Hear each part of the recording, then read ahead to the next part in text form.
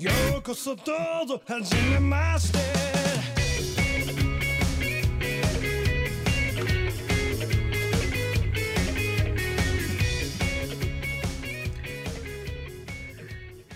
Hello, everyone. Welcome to the GLORIO Chat, the best anime podcast on the internet. And for once, we're actually going to talk about some anime today. Crazy. Now that we've gotten the... When you say that we're the best anime podcast, does that mean that we're the podcast that talks about the best anime? You can interpret that in whatever way works for you. No, I would cop to that. I think we are talking about some of the best anime airing this season, even if perhaps the rest of the anime watching the zeitgeist is yet to catch up. I think we are hitting the shows that truly matter here. Everyone's watching Symphogear, but it could be watching good Symphogear. Yes, I think we'll have some things to say about that later, for sure. But yeah, now that we've gotten Fire Emblem out of our system, we can get to some of this other stuff. It only took like 3 podcasts. Hey, there was a lot of things we had to say about that game. But indeed. So, Astral Chain, huh? Yeah, I got that in the mail. I too busy to play it, but yeah, maybe next time on Astral Chain. But yeah. So with us today, I'm Jel, and joining me as always, we have Iro. Yep, I'm still here. Still here. We have G. You know, not only are we, I think, the best anime podcast, as Iro can attest, we are also the hottest anime podcast in the business. Sure. It is the end of August. It's supposed to be September. When y'all are listening to this, it will be September. And I still feel like we are in the dog motherfucking days of summer here where we're recording, so... Well, when you said hottest, I was like, well, I'm pretty confident in my looks, but I don't know if I would say we're the hottest podcast. But hot can mean a number of things, you know. And we'll just like best, we'll leave that up to your own interpretation. Yes, and then of course, so we also have Aqua rejoining the podcast this episode. Yep. I mean, counterpoint. I saw Christmas candies at the department store today. Oh God, no! There's like 3 more holidays before Christmas. Yeah, Come like on. I'm saying, you know, you start busting out the Halloween shit now. I mean, I would be against it, but I would understand. You know, you start busting out the Halloween shit in September. I get it. Even the Thanksgiving stuff, I could almost be like, all right, fine, well, I understand. But I'm guessing Thanksgiving is not big where Aqua's at, but is Thanksgiving stuff a thing? Like, boy, is it. Yeah, like Thanksgiving they'll branded put the decorations stuff. up. I mean, you don't really buy anything for Thanksgiving because it's all food, but like, you'll see the decorations and stuff up in the stores. Yeah. Anyway, I mean, you say Thanksgiving is not much of a thing over here. I wonder how long that's gonna last. You know, I have to say it is one of the better holidays, if only for the food. And the food, it's not like a huge commitment compared to something. I see that you are not the one who does the cooking, Joe. Yeah, I was gonna. Oh well, that is true. Hero, you know what? I'll try and make something for this year's Thanksgiving. Assuming I'm actually here in LA, but I don't have to cook, and I like my family, so that. Maybe right. I'm a privileged participant here, but anyway, we really can't get into Thanksgiving. Yeah, we got a lot of we got a lot to talk about. I do want to We have to cut the Thanksgiving discourse short here. I do want to get to some brief game news because the first thing is the Pokemon Masters game came out, which we have been talking about several times in the podcast. So I think I'm the only one playing it so far on the podcast. I know Chris and I think Zig started it as well. But did you get your event Bikini Misty? Well, it's only like day 3, so they haven't pulled that out yet. But they'll be saving that. Don't worry. It did go exactly as planned, where they hand you your 3-star Misty and your 3-star Brock as soon as you start up the game. I mean, as you should. And As gacha games go, it has some good things and some bad things that kind of balance it out. Like on the good side, I appreciate that there's no energy system, so you can play as much as you want. On the bad side, the actual like gacha rolls are a little suspect. They don't give you your guaranteed 4-star, 4 or 5-star on your 10 rolls unless you pay money, and you can only do that once. they're pretty they're pretty stingy with the Yeah, I heard the economy of that. I mean, even by gacha standards, is a little. Yeah, it's a little subpar. It's not like FGO levels, but Right. Hasn't this been an issue with all of Nintendo's gacha games, like Fire Emblem Heroes? Yeah, and also what's it called? Dragalia Yeah. Lost. Dragalia Lost is pretty good But, though. like, I'm interested. As far as well, I'm judging by gacha game standards. Gacha game standards in general are bad. Because I saw going around, people are complaining this game is charging $30 to buy a 10 roll. And I'm like, that's pretty normal actually for Wait, really? $30? Yeah. I feel like I guess to echo our old if it's 3 gems per roll and you get a 10 roll and it's $1 per gem.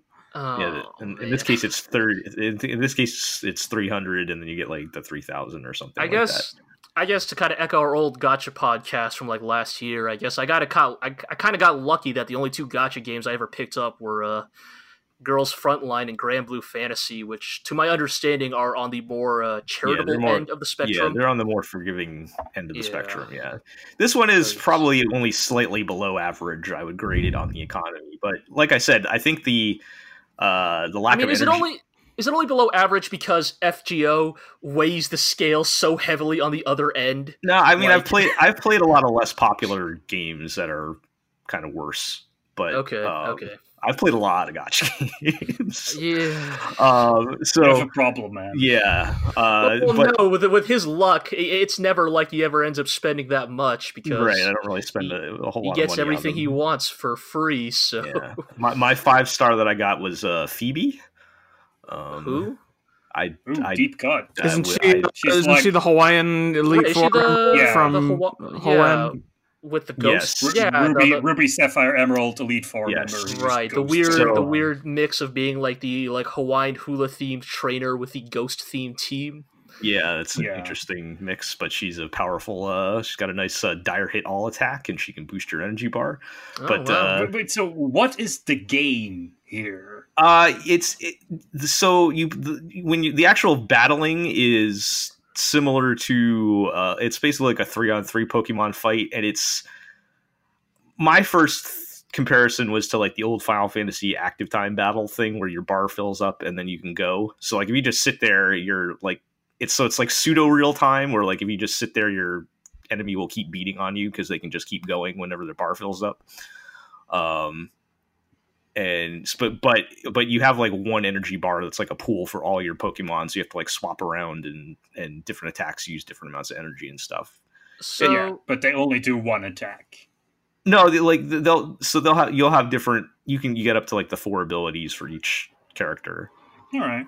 It's like a legitimate. There's like a legitimate game in there. It's fairly simple, but it's pretty fun. It's not a one you can just like sit there and you actually have to pay attention though because it is like I said kind of pseudo real time. But so are the Pokemon tied to the trainer? Like yes. Is that they come as a pair? Yes, they're actually called. They made some dumb story reason for this, but they're called sync pairs, where it's the trainer and their one Pokemon that are tied together. But some of them, sorry, go ahead. Some of them, the Pokemon can evolve, but they're still tied to the one trainer as one unit. I mean, I can imagine that for better or worse, I could see this is how they will eventually like roll out their like variations, right? Like, oh, it's Misty with Psyduck, or Misty I've already gotten a Starmie. second version of Brock with I forget who he gets. I just got it like this morning. No, he starts with Onyx. When was the last time Brock pulled out Geodude? He starts with Onyx, but then he got like an alternate version with a different. I forget who he was with or whatever. But yeah, they're definitely going to go that route. Also, when was the last time Brock used a Rock type Pokemon? I feel like based on what y'all Sudowoodo a while ago. Based on what you guys say in the anime, it sounds like Brock is not really much of a Rock type trainer anymore. So all right, well.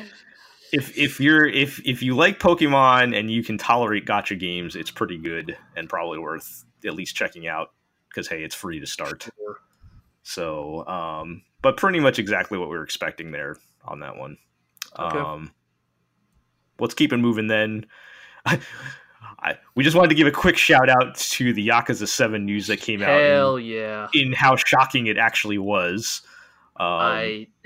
So G, fill me in here. Correct me if I'm wrong, because I think you know for sure like the actual details here. But did they show or like tease that Yakuza 7 was going to be a turn-based RPG, and everybody thought it was a joke, and then they confirmed that it's real? Is that basically what happened? Yeah, so essentially, the Yakuza team, Ryoga Kotoku Studios, released a trailer. Well, not really a trailer. I think it was like, well, yes, basically a trailer, a teaser footage of Yakuza 7. At the time, it was known as Shin Yakuza, which I still think they should have gone with. I think that, honestly, it's a mistake to call this Yakuza 7. I feel like going with the Judgment / Judge Eyes was the right move to like kind of distance itself from the Yakuza because this franchise. Is kind of like a new direction. New character, Ichiban Kasuga, which again, Ichiban Kasuga is a very fucking good name. That's a very good name. Kind of the new protagonist, and I think that by calling it Yakuza 7, they're tying it to the old legacy. Like, inevitably, it's going to be compared to the old Yakuza games. Ichiban is going to be compared to Kiryu. Right. Like, I think that they should have gone for a clean break here, but, that's another topic. But anyways, yeah, so they showed footage for it where it was turn-based. You had... I don't know Japanese, but it had a very kind of Persona 5-ish like layout of like 4 it looked options very similar kind of to overlaid. The Persona 5 UI, yeah. Yeah, and everybody was like, wow, that's a funny joke. Like, boy, imagine that if Yakuza was turn-based. And I mean, even back then, I literally made the joke that, like, well, Yakuza is basically just a JRPG that happens to take place in modern Tokyo. Right. So, like, not unthinkable. But, yes, so they revealed Yakuza 7. Eastern title is The Whereabouts of Light and Darkness. The Western title will be they're going to go for the Resident Evil : Biohazard thing. So Resident Evil 7 Biohazard / Biohazard 7 Resident Evil. Yes, so Yakuza 7's Western title will be Yakuza 7 Like a Dragon. Yes, they revealed that it's going to be turn-based combat. You will form a party with other denizens of Kamurocho and kind of train together. You will equip them, you will set their skills, and you will get into turn-based encounters with the various street thugs and ne'er-do-wells of Kamurocho. I'm 110%. I thought the new one is supposed to be in like Yokohama. Oh, you're right. My bad. I said Kamurocho. You're right. The new one is in Yokohama. Yes, thank you for correcting me. I'm just so used to... Yes. Look, Kamurocho is very much is my home. They're going to have to build the new city model. Oh, no. Yeah. But it's an interesting choice, and I'm not tied to like the old combat of Yakuza. I think it was very good. I personally liked it. I know some people thought it could get a little mashy, but I think that like the Yakuza combat is like very good at simulating the feel. It's very good at evoking the feeling of good like martial arts choreography. Right. Like it looks good, it animates good, it feels good. Like it feels meaty in a way that like good live action martial arts do. And I think you could still have some of that in a turn-based RPG, but I think that like you're gonna lose some of the dynamism of it. But your heat moves are basically be like your special attacks, I'm guessing, right? Like, yeah. It'll still be on the screen, but is it gonna be as right. satisfying when you're not the one pushing the buttons to execute? Right. Like there's something to be said about like, oh, I'm grabbing a dude and then I'm gonna hit L1 to like turn him around, so I'm holding him by the scruff, like the back of his neck, and then I hit triangle and I'm gonna do this move where I hit triangle to stuff his head in the microwave and yeah. Or like slam this dude's head into a telephone pole or whatever. And like again, I'm not gonna write it off. I think I'm curious. I'd love to see how this turns out. I just hope that the game is balanced around that, because for those who haven't played Yakuza games, like they basically do have random encounters like actual JRPGs, but it switches to like a real-time like brawler combat. Yeah. And like personally, I think the Yakuza games already have too many of these like street fights. Yeah, they'll need to dial that down for sure. Yeah, and the thing that makes them tolerable is like, well, they usually last 30 to 60 seconds. They're literal. It's just random chumps on the street you just beat up. But like, if all of a sudden every street fight is now like a like 3 to 8 minute long JRPG encounter, that's hopefully that's gonna drive me up the wall. Hopefully they can clear that or have some kind of auto battle or something. Yeah, or I just hope there's less fights then to accommodate for the fact that like the fights are inevitably going to take longer. Right. But despite all that, like I'm still curious. I'm very interested in where they're going with this. Like I could get really into the weeds here about like my concerns about like thematically where they're going with the story, but I love all those games, like to varying degrees. I think Judgment was I think Judgment is literally like second only to Yakuza 0 in my like pantheon of like that studio's output. But I'm definitely still curious. I've always had a soft spot for those games, and definitely want to see how this one turns out. Yeah, I'm 110% on board trying a different direction. It's just a matter of execution. Because I know with the Yakuza games in particular, I feel like it's the kind of game where they are very similar mechanics wise across the board, and like part of me wants to play all of them because of the story, but like the prospect of me grinding through, like I barely got through. I know Kiwami's not a great game compared to some of the other ones, but like I've basically made it through 2 so far, and I'm like I want to play the other ones, but like the prospect of button mashing my way through again for another 40 to 60 hours per game or whatever. Right, those are not short games.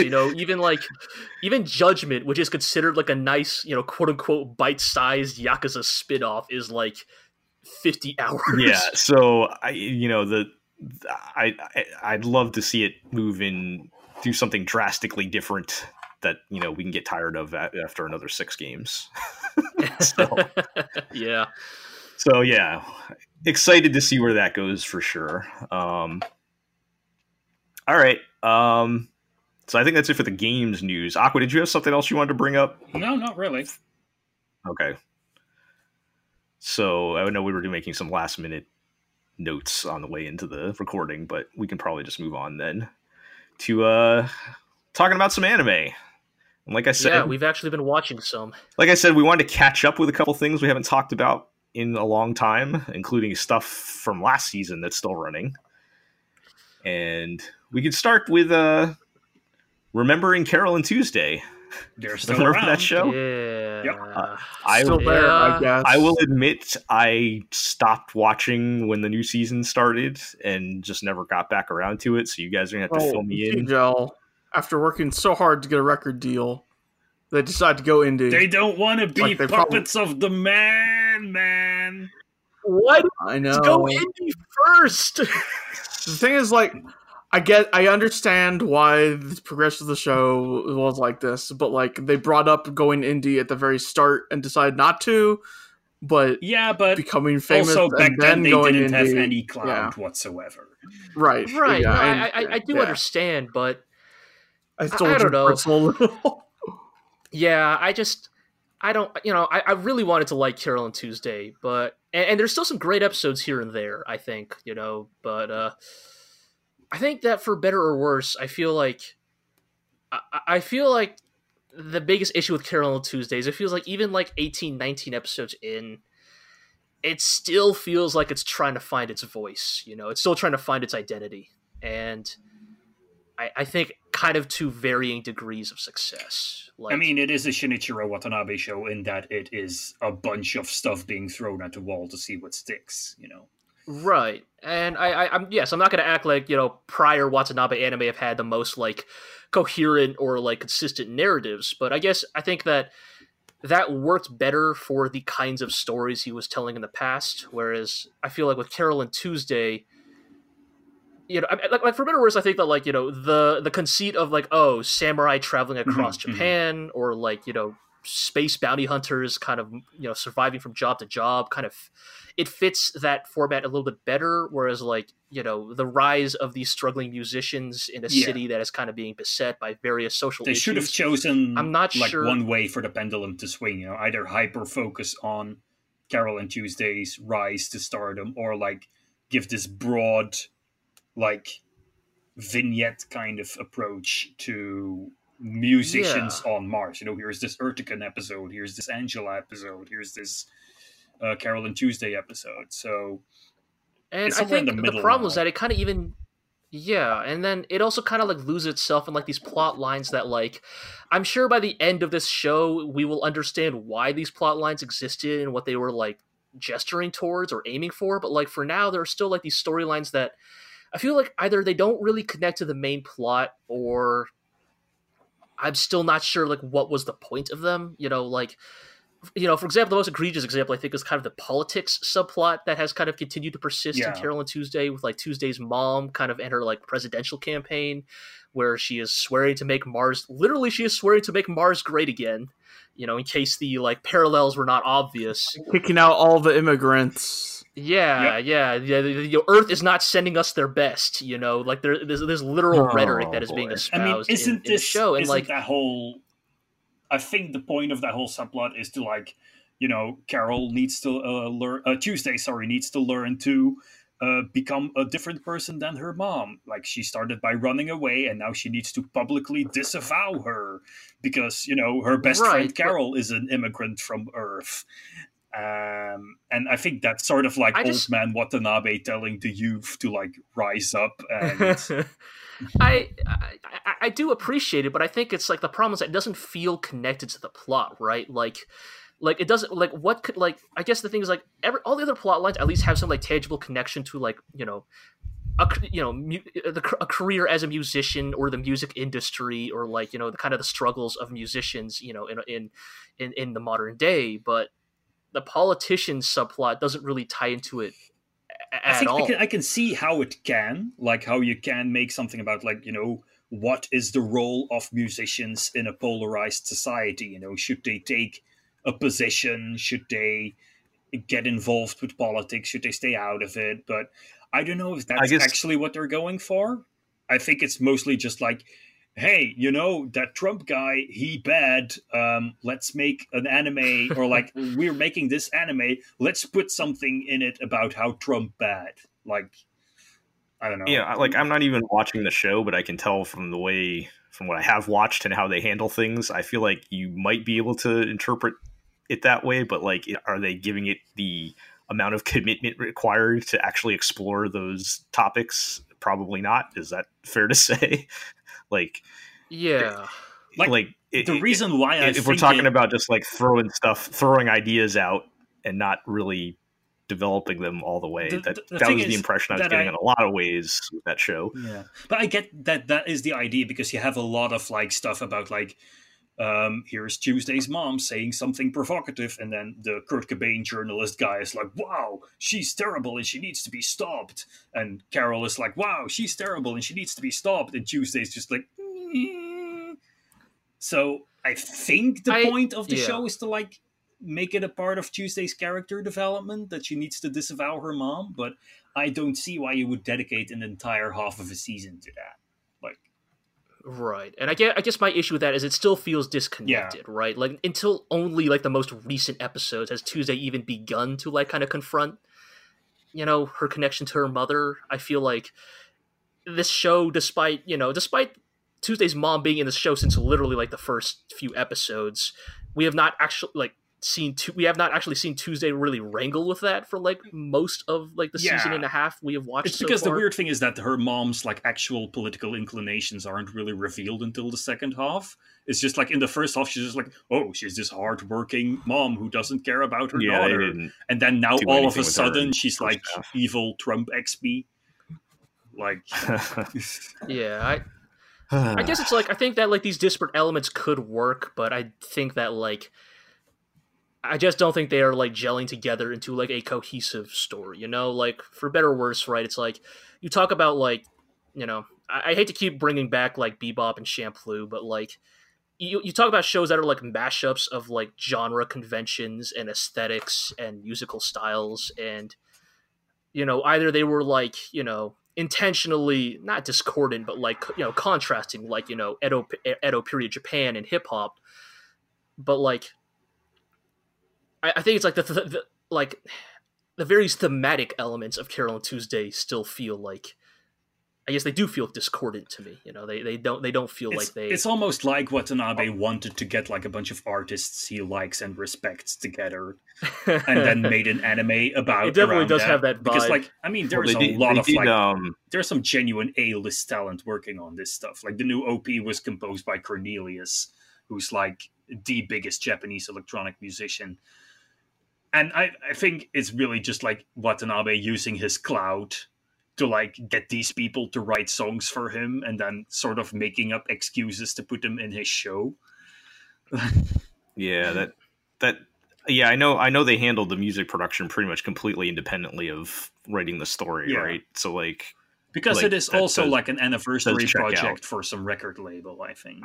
Like yeah, which I don't think makes for a very good anime, but I do like I think the music stuff is generally on point because you get a bunch of like wacky parodies of like music people. It's like here's this Rick Rubin turned up to 11. Here's this guy who vaguely reminds people of David Bowie having his own episode about how he's going to die because Watanabe said that Bowie dead. And like I think that generally works. Like it's this generally like wacky idea of like this guy who loves music and has way too much money and just sort of wants to do something for it. But it's sort of like this thing like it's almost only there for the people who made it. Right. It's trying to sell you on like broader themes and deeper story and characters and stuff when it's not really, that part of it's not really happening. Yeah. That's how I was feeling in the first half anyways.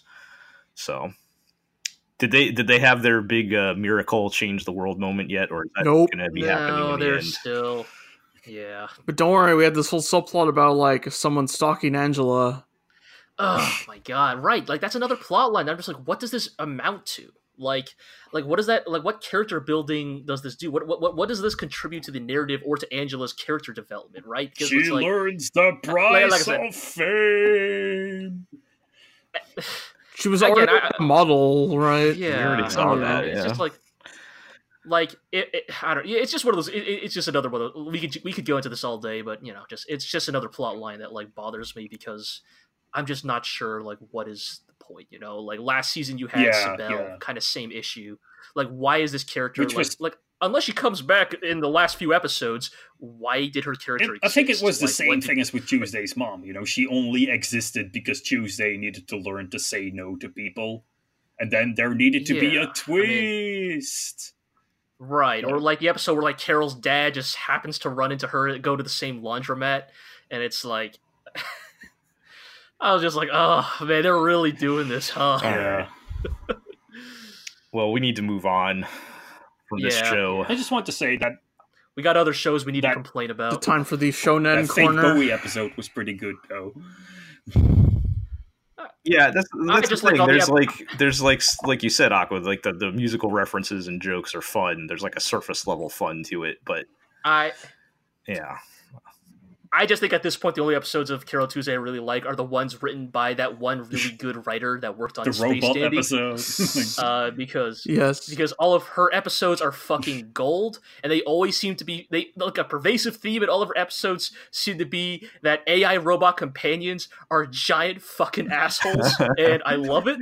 Oh, did she do the Urticon gets bankrupted episode? Yeah. Oh yeah, that was her. Like I love that when Iro and I watched that episode, within the first like minute, we were like, "Oh, this is one of her episodes, isn't it?" Because like it just feels so much more lively and just the sense of humor is just so much stronger. But yeah. All right. But yeah, I mean, by the way, we do have to notice that the first half of Carol and Tuesday is up on Netflix now. Yes, that just came out on Netflix. Oh yeah, finally. Which for them is pretty quick, to be honest. That is a pretty quick turnaround for Netflix. It's like 4 weeks earlier than they also very important. The soundtrack is on Spotify, which means you can now add Galactic Mermaid to all of your Spotify mixtapes. Fantastic! I need to put that. That needs to go on the podcast soundboard. Yes. Just anytime someone says something that's fucking bullshit, yes, just start playing it. Yes, that's got to go on the soundboard. So and you just go, holy shit, you fucker! That was some fucking bullshit. They were robbed. The show did give us that. So yeah. All right, let's keep this train rolling then. Shonen Corner. Yeah, because we'll talk about some of the shonen shows. And first up, I want to know, why has everyone been freaking out about Demon Slayer over the past couple of weeks? It's very pretty. It's very well made. Okay.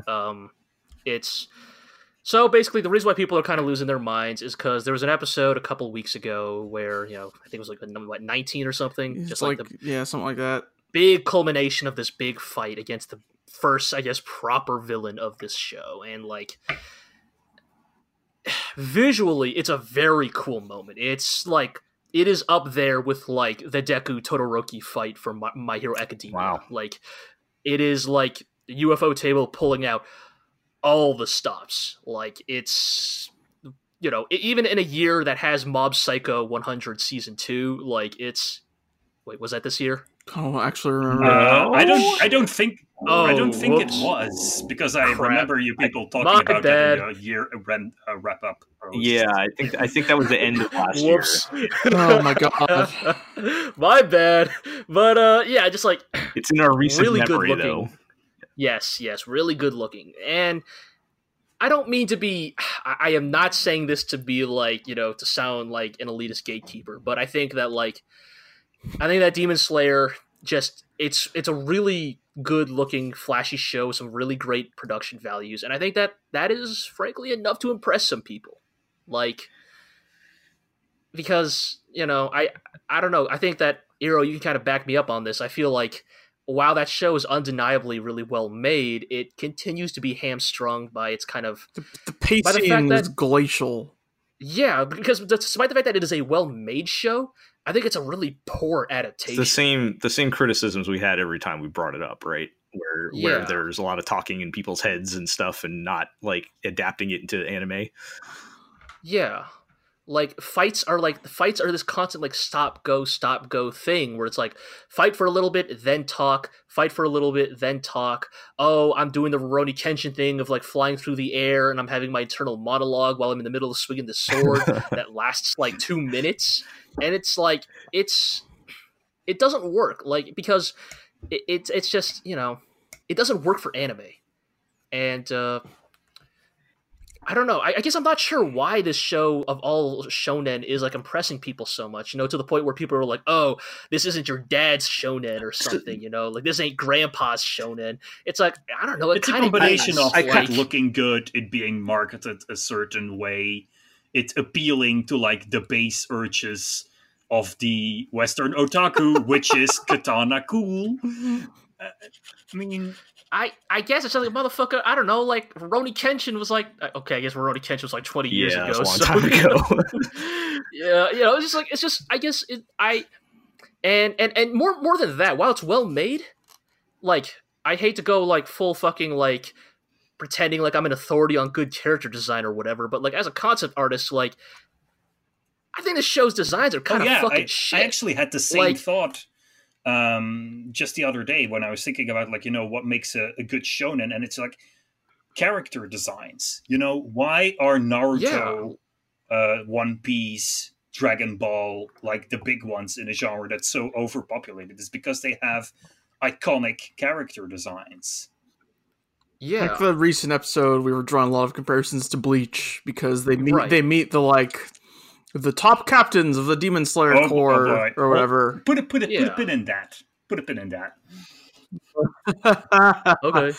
Right. And so it's easy to like draw comparisons between here's this colorful cast of the like strong elemental power top brass guys and then the like captains of the squads in Bleach, and how even though everyone in Bleach wears the same actually does wear the same uniform, their designs are all like cool and distinctive. They all wear it in like their own cool way that reflects their personality. Right. Like, yeah, like say what you will about Bleach, but like if there's anything Bleach really excelled at for a while, it was character design. And I feel like you compare it to like so they introduced like these big elite guys in Demon Slayer. I don't want to get into it too much. I'm not here to give a lecture on character design, but like they're like this fucking Technicolor like fucking monstrosity. Right. I think it was funny because when I like read through some of the manga, when that's all monochrome, I was like, okay. But now they're all like different bright colors. I think I saw a picture. Like, oh god, stop! I think I saw a picture of what you guys are talking about, and yeah, it's just like it's a lot. like one dude's got like one dude's repping fucking Ronald McDonald colors, like mustard yellow and ketchup red, and then you got a lady with like pink, like bright pink hair with neon green highlights, and it's just like it's really ugly to look at. It's really ugly. I don't like it. And you know, like you compare it to like Bleach again. It's like there's a reason why everybody's like, oh, who's your favorite captain? Oh, like I like fucking.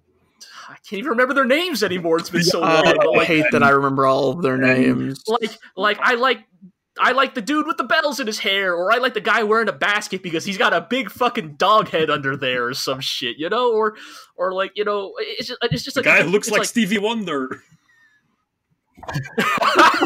Yeah, like but you joke, but for real, it's like yeah, even though they all wore the same black white uniform, like there was like, you know, still like a type of diversity in their character design that like set them apart from each other. And I feel like meanwhile, like Demon Slayer is doing something so clumsy where it's like, oh, we got to introduce these characters, wild cast of kooky elite characters, and like they all got to have their own unique like gimmick. And it's like, oh, I'm the snake guy. You can tell because, like, I'm the fucking snake guy, you know? Or, like, you know, it's just, it really bothers me. I don't, and, like, they come off, like, way too unlikable, like, really early on. Like, they're all, like, these really fucking, like, aggro, dogmatic dickheads, which, like, you know, you can work with that. But it's like I compare that to like, I don't know, man. Maybe this is just nostalgia. Maybe if I actually went back and reread the chapters, I'd be like, oh, actually, it was just as bad in Bleach. But I feel like when they first introduced the captains in Bleach, it was like this like fucking austere, like kind of serious moment. You're like, oh shit, these are like the big dick motherfuckers of this setting, you know? Like, as someone who actually reread some of Bleach recently, yeah, you do get like one or two of them. You get a few of them showing up on their own a bit before the meeting with all of them. Yeah, shows up, and it kind of helps to and like Ichimaru and Kenpachi and some of them show up on their own before you get all of them, and it kind of gives it room to breathe, I guess. Right? Because like when they drop 12 dudes, you like know what 1, 2, 3, 4 are. What their deal is, so we don't have to spend time with them. Right. Whereas like here in a single like this episode where they introduced 10 new characters, like both felt like agonizingly slow, but also like strangely rushed in its need to like communicate the information about these characters as soon as possible. Huh. Yeah. It's kind of we'll get to Fire Force in a minute, but it's almost an opposite problem of like I think while Demon Slayer is like really slow on the micro level, but like on the macro, fairly quick on the macro, right? Level, and right? Yeah, it's like and on the broad level, this stuff happening when it's happening in the show is fine, but like moment to moment, it's incredibly dull. Yeah. If that makes sense. Whereas I think we want to get to the like big stuff as quickly as possible, but the way to get there is really boring, like that. So you're saying this is the DC cinematic universe of anime? But like I think not to segue before we ought to. I think we're done with Demon Slayer. I think Fire Force thing where the like moment to moment pacing is actually like I'm fine with it, but then the like broader level pacing, I'm like, why are you here so fast? Right, like they're like if we're gonna get right to Fire Force, like we just witnessed the culmination of 2 arcs that felt like they should have been season finales, but happened in like episode like what 4 and 8 respectively or something. Yeah, all right, let's officially move to Fire Force. So I have a timestamp here. So sure, we can transition to that. So Fire Force has finally revealed it to be the show it actually is, and the show it actually is Bleach. I'm saying this because of 2 reasons. In this TED Talk, Aqua will explain. Yeah, I'm saying this. They had the whole rescue arc. And I'm saying this for 2 reasons. Like, yeah. Not because it is bad like Bleach. Like, I don't think Fire Force has quite hit the inertia that like signified Bleach at the time when everyone was dunking on it. Where everyone was like, "Oh, Bleach only is like Bleach has only always been like the redheaded stepchild of the big 3." You know, It was like the one. I mean, I guess I don't Bleach is know. there too. Like it's only popular because those other shows that are like it are popular. Like yeah. I mean, I don't know, rose tinted glasses and all, but I feel like there was a while there where I don't know. I feel like Bleach early was Bleach like, is real good. Early Bleach is real good. Are we? Yeah. Are we going back to the pin of the squads and captains? Because that is one of the two reasons why Fire Force is like Bleach. It is a show that initially starts as, you have this mysterious organization of superpowered people fighting monsters. But at some point, the authors realize that people don't want to see superpowered people fighting monsters. They want to see superpowered people fighting each other. So it is there's sort of a big reveal about like what the main character's squad, like Squad 8 in the Fire Force, and their job is to like be the internal affairs division, to like infernal affairs, to like yes, figure out, because the Fire Force, like the Shinigami in Bleach, are super corrupt, and there needs to be a pure, clean squad that like keeps them all in check and knows what they get up to, or if they aren't withholding any information about what's happening with the Infernals. So that's one way in which Fire Force isn't like Bleach. And the other way is that, like Bleach, Fire Force gets by mostly on the excellent art design of the original creator. Like, say about Tite Kubo what you will, the guy's got style. He knows how to design a character. We've talked about this. And Atsushi Okubo is just like that. He knows how to design a character. He's got style. And like pair that with Yuki Yase's like weird directing on Fire Force, and you get something very, very unique. You get a show that is box standard, I don't really know what I'm doing, shonen, or just like, I guess now they're going to fight that artist squad. I guess now they're gonna intern at this one squad, and there's also a backstory with the fire that killed his brother. And I guess here's also this guy with an eye patch who's named Joker, and I have generally no idea what his thing is in the story, but I guess I'll figure that out at some point. I stole that from Naruto. And then but it works because the guy just has such a charming, like, combination Tim Burton / Tite Kubo aesthetic that also made Soul Eater, which was pretty much the same thing of like, here's stuff happening and here's something else, and let's start a new plot point here, and I guess we'll come back to it at some point. But that show also got by just being cool and weird, and I think that the way David Production is handling the Fire Force anime is really playing to those strengths. It keeps... I can't really speak because I didn't watch Soul Eater. But... I mean, I watched Soul Eater, and I get where Aqua's coming from. I'm glad you're here to give your defense of Fire Force, I guess, because otherwise this would take on a very different angle. But it's like go ahead. I think Fire Force still looks great. I think it's still very well made, very well directed.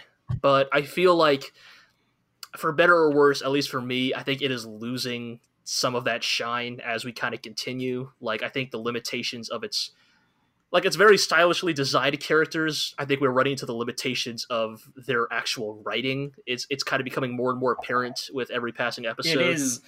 Like, I don't want to be the "it gets better, I swear" guy, but it's kind of like I said, it's a lot of searching initially, a lot of like, which shonen cliche can we have a try at now, until they finally settle on something they want the show's plot to be. Spoilers, it's what's happened to his brother, and then like use that to start building on, the lore. Like, sure, but yeah, I get that. The problem is we got a lot of anime to watch. Yeah, right? Yeah. And it's it's hard to. I think we're still gonna watch Fire Force. It's just, fuck, man, we're watching Demon Slayer. We're sure as hell watching Fire Force. I think this is a problem that a lot of shonen shows have. It's just something that is part of the format. I think if you look at Bleach, at Naruto, at Yosakura Quartet, and those are all no, but that's a shonen ass shonen show,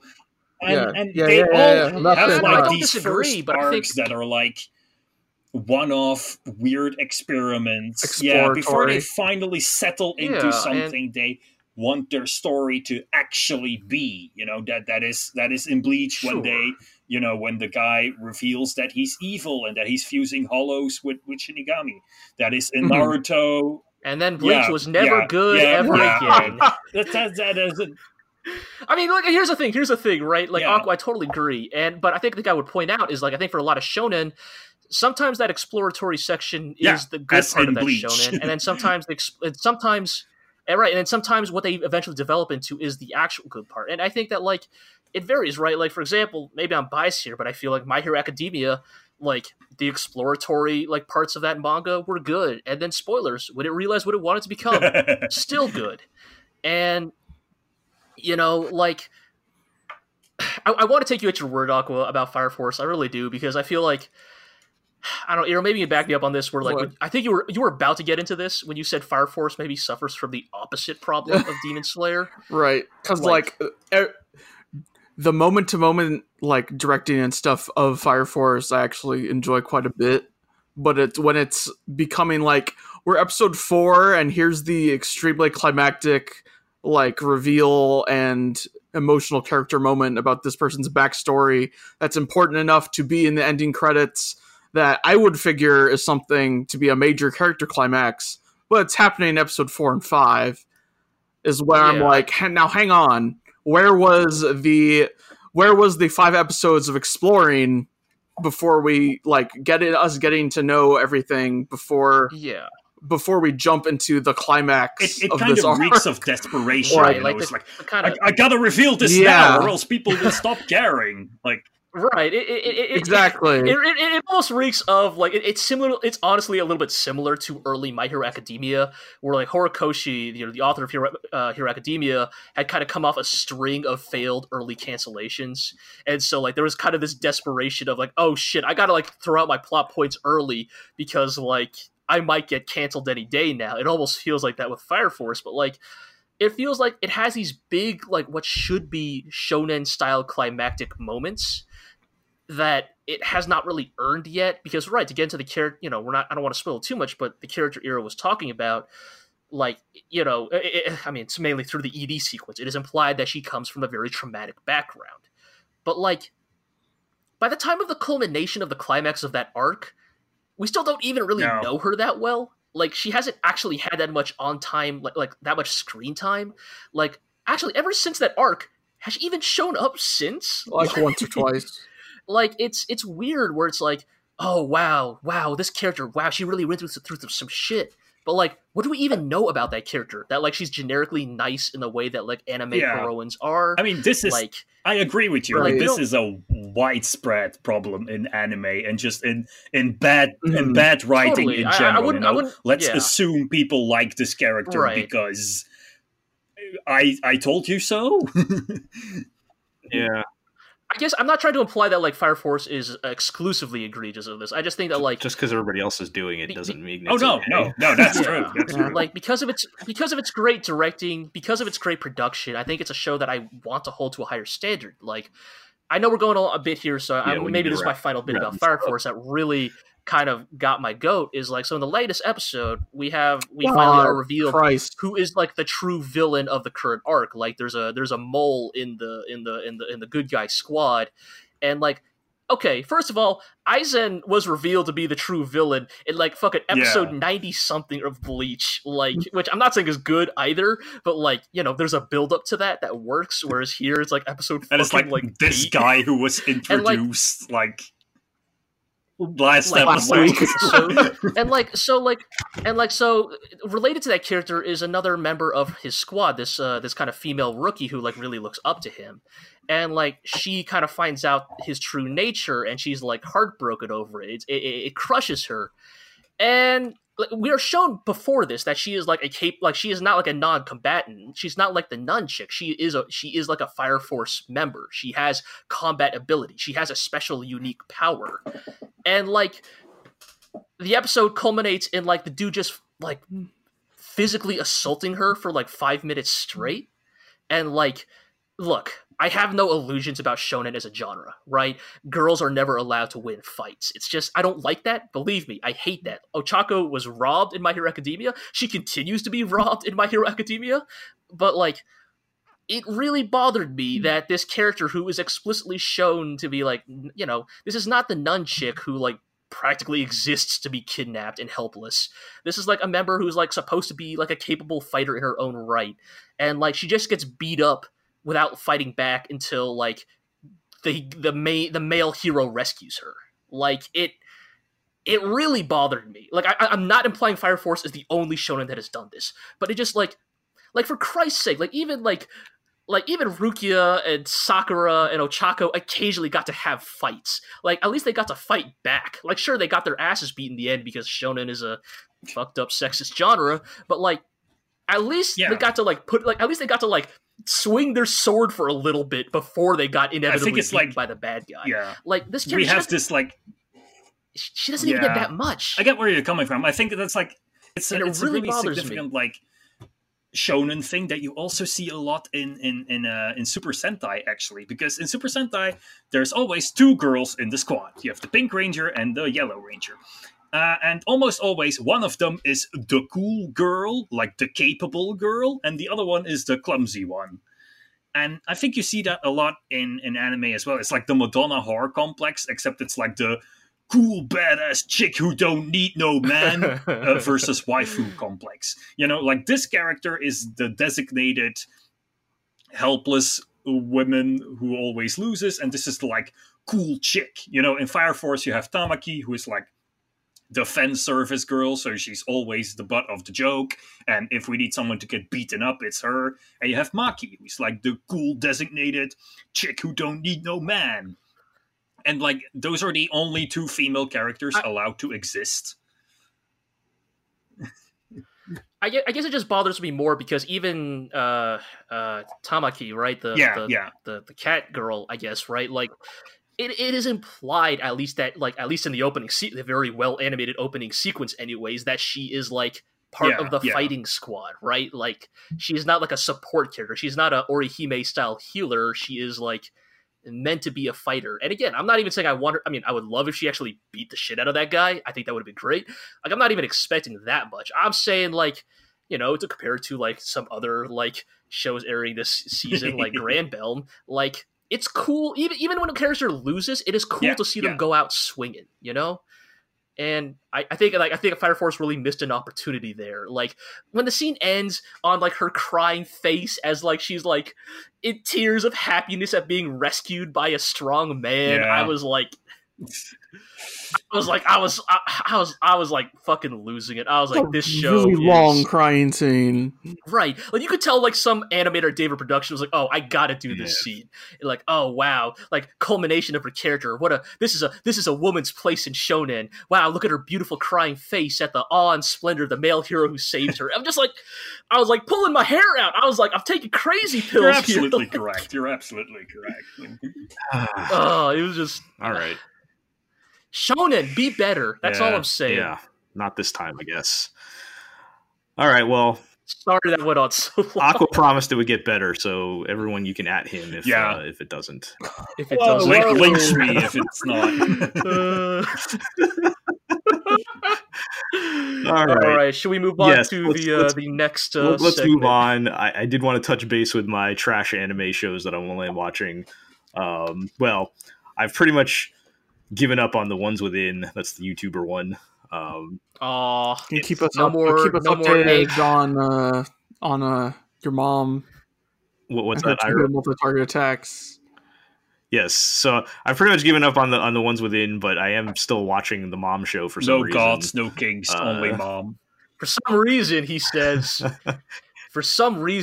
Maybe it's for some reason, like the reason why I'm still skimming through episodes of Danberu and rapidly taking screen caps. Some reason, he says. Perhaps, but no, the ones within, though, was like, I was watching it because it was kind of weird and interesting, and it is still kind of weird, but just like the execution is just not there. I hate all the characters. Of course, they're not YouTubers. Having any fun. It's just time to Wow. Yeah, just like real YouTubers. yeah, just time to because like there's some cool ideas in there, and they are still doing some weird, interesting things. Like they're kind of like implying like the main guy who's like super like obnoxiously nice and everything is possibly a plant or something like that, and there's probably some kind of conspiracy thing going on. I'm like, all right, that's cool, but just like the writing and everything is just not there, and I'm not. I take it this show is not going to become the next shit. I already forgot the name. Kakegurui. You know, the gambling one. No, the gambling one with the no, crazy it's not, people. not even Yes. close. Not even close. Not your next So- delightful anime trash so of the season. Pour one out for the ones within. It did at least have a good OP. I'll shout out the OP. Yeah, I will back that up. So- Pretty decent OP. So I'm pretty much. I think I'm pretty much done with that one. I am still watching the, Do You Love Your Mom and Her Multi Whatever Attacks, which continues to be the, story arc to story arc, which I'm assuming is like each novel where they battle a bad mom. And What mom are they fighting this time? Or are they still on the last? Yeah, mom? they just wrapped up the overbearing, terrible So you helicopter fight mom. different moms, like helicopter mom, And, wine mom, soccer mom. Yes, exactly. That's the way that's what the show has turned out to be. With our main mom being like the ideal mom that loves her Oh, children. right, the ideal mother, of course. And she has to help these other mothers see the light. But they've implied that someone is tampering with the game now and like amplifying these bad moms' bad traits, and that's why they are actually bad. That's why they're coming off as way worse moms than they really are. God. I Well, can't. So I can't. the lesson of this show is everything in Mom-eration.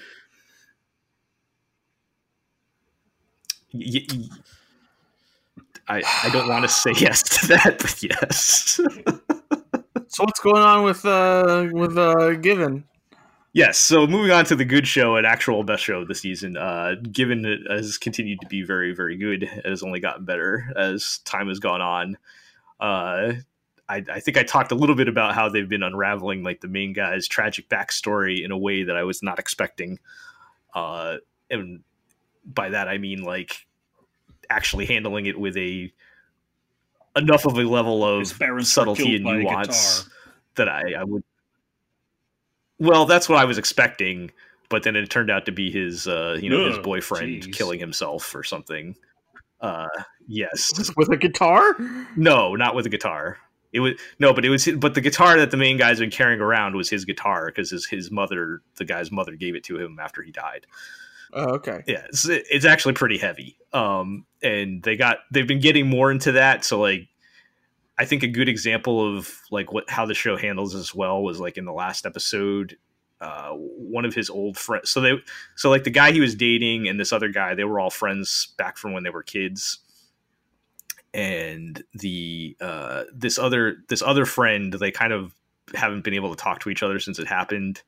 And like he was feeling guilty because he knew about the problems they were having and while they were dating and everything, and he felt like he should have done something more. And then they finally like meet up. And I feel like in a lesser show, this would have been like a super overly dramatic, like shouting match moment of, Crank up the rain machine. Yeah. Okay. It was raining. So I'll give it that. Let me be clear. It still amplifies the drama, but it's not to the like level that you would normally expect from anime. So it is still raining, and they do kind of still yell at each other a little bit. But like the end result is like they're just like, yeah, we're cool. Just come to my show. Bring the other guy I haven't seen in a while, and hey, man, call me sometime so I can make sure you're doing all right. And like and like that kind of stuff like is what's been winning me over as like there's a much more natural type of writing to the dialogue and the plot that I would not expect. Was not expecting from the show at all. It's very nice to hear that. Like, right, and even and they balance it well with like, you guys know how I like shows that are like funny and then swing into being serious and stuff like that. But usually it's like usually they're primarily comedies and will dip into drama every now and then. Whereas this is kind of probably more drama, but it still is capable of being like fun and lighthearted, like especially when they're doing the band stuff. Because like from your initial and, thoughts, like hearing them on the podcast, it's like this is just K-On, but it's not that. Like that's what it looked like. No, it has not gone in that direction at all. That's the thing. I don't think the first episode really gives you a great impression, which is unfortunate. And that is a mark. That's always a mark. You know, I will never excuse somebody not like coming out swinging right off the bat. But once you hit like by the maybe like the if you stick around for the 3 episode test, I think it's enough to kind of get you in the right direction. And so far, it's just been getting better since then. As far as the writing, like I think I said in the beginning, I liked the premise of the show and I liked the characters, but I did not think the writing was going to be up to par to handle the subjects that they wanted to handle. And I was wrong. They've stepped up to the bat on it. And it's always nice to be wrong when you're first assuming the show's going to be bad. Yeah, I do want unlikely dark horse, and that's like pretty cool because it's like the type of show we don't talk about very often. Yeah, and I do want to point out, because I don't think I said it outright, but it is explicitly gay. Like they're not like dancing around the fact that these guys are dating, or like the one best hot senpai guy is like living with this other dude who's kind of his boyfriend, and like they're not.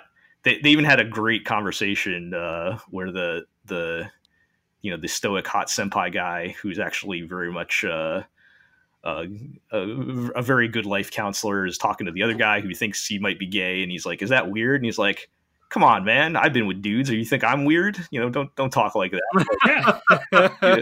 So I appreciate that they're handling that in a much more open manner than you'd expect in a mainstream anime, which thankfully seems to be more of a common thing. That's super cool. How far we've come since the days of Yuri on Ice. Yes, all the way back to Yuri on Ice. It is more openly gay than Yuri on Ice. But, we don't need the damn subtext anymore. It can just be the text. Yeah. So all the way back to like 2016 or whatever that was, but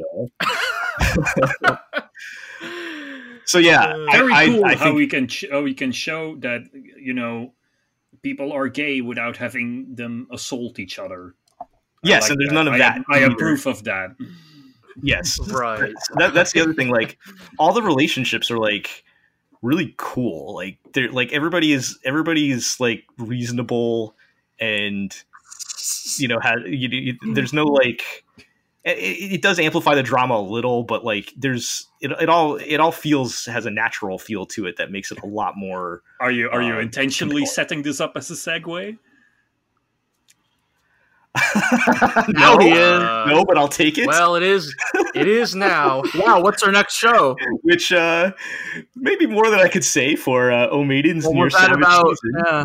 What was about amplifying drama? So O Maidens in Your Savage Season has forgotten all about being a comedy and is now a Mario Kart show. And this is what I warned y'all about at the beginning of the season. I mean, dude, I knew we this. knew I knew this, but it's a good Mario Kart show. Like, I think I don't. Okay. I mean, Aqua, I put in the notes that where I you're think it's at least 50% good. Can you defend the other 50%? Yes, I mean, I see your. I'd like to hear your as well. I'm not. I think it is. I think what she does is still not my thing, but it shows that she has significantly matured in doing what she does compared to some of her earlier work. Like, the characterization makes sense. There is like a cohesion here, which is more than I can say for like most of her Mario Okada-ish stuff. Like, I actually don't think the Mario Okada melodrama is the problem with this show. I'm just having a hard time swallowing the half of the plot lines. With you mean like the quote unquote problematic stuff? Yes. Yeah. Okay. I think I have more problem with that stuff than the Mario Okada melodrama. Legit. I mean, legit.